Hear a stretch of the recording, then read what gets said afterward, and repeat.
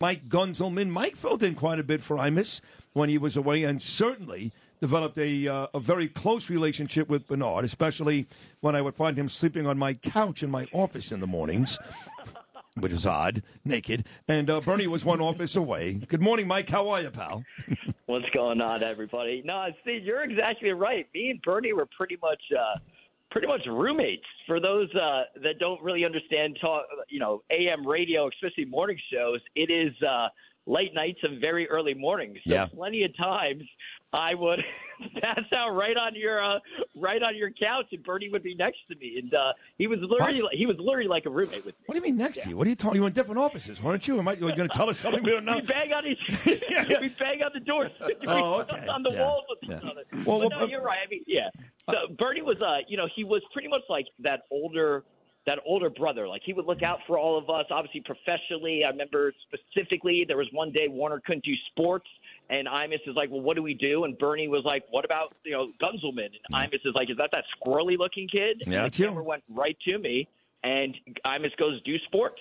And I had to do it right on the air, wasn't prepped or anything, made a couple jokes, and Imus is like, you're hired. We'll have you on tomorrow. So professionally, Bernie was always there, but he was also just one of the guys with us. Some of the funniest moments, it's hard to pick specific ones, obviously all the Cardinal bits and all that, but just being one of the guys and making it just, a fun show. And for the listeners out there, you got to realize the studios and the newsroom, it is a cesspool.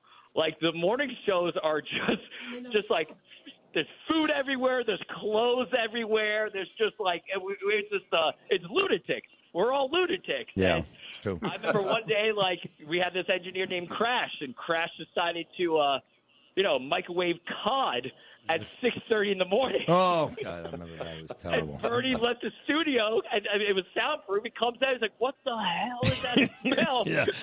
Oh, poor Crash. Up in the garbage. Yeah, Crash had like a whole cabinet of like old Chinese food, and he'd walk in at 5 in the morning, fried rice, and he actually got COVID. He left after that, but he was quite the character. Hey, are you angry with Tom Bowman that you don't have your own show yet on Fox Business Guns? Yeah, Bowman, come on, man. Although I got to give a shout out, Bowman. I just signed with Outkick, man. So I'm part of the family. Oh, great! So let's go. Great, yeah. My friend Gary Schreier, he oversees that. Part of that. Speaking of that, there was one day, me and Bernie we're doing those Imus hits at Fox, in the morning.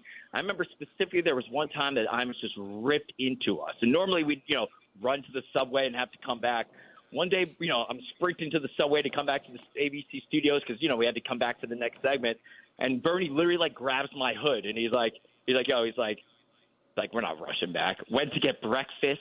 Walked back from Times Square back to Madison Square Garden. The whole time Imus was on the air. Probably showed up 35 minutes later. Imus destroyed us, but that was Bernie. You know what I mean? He took one for the team, and you're just like, everything's going to be all right. Yeah, and that was definitely going to miss it, man. A lot of laughs, a lot of fun. He loved your Guns. I love you, too. And Outkick is great, by the way. Jason Whitlock was there, Clay Travis, all those guys. So it's a big deal. You're a talented kid. I'm glad you got that gig. And onwards and upwards for you. That's what Bernie would want. That's what I want. So thank you for calling in. We both love you. Thanks, everybody. Great job today. And Bernie, we'll miss you, man. But, it's a lot of laughs, a lot of memories. By the way, say goodbye to Charles. He's on the phone now, too. The great Charles McCoy. Here's the thing with Charles. I worked for Charles. It was like his intern for 2.5 years. I never even met him. The one That's right. The last day, I sprinted across the street to RFD where they were gaming from, and he left. That's right. And I missed. He bounced. I never got to meet him in person. That's funny. That is funny. Oh, my God. Thank you, Mike. Well, you're not going to see him ever again anyway. Yeah. Yeah.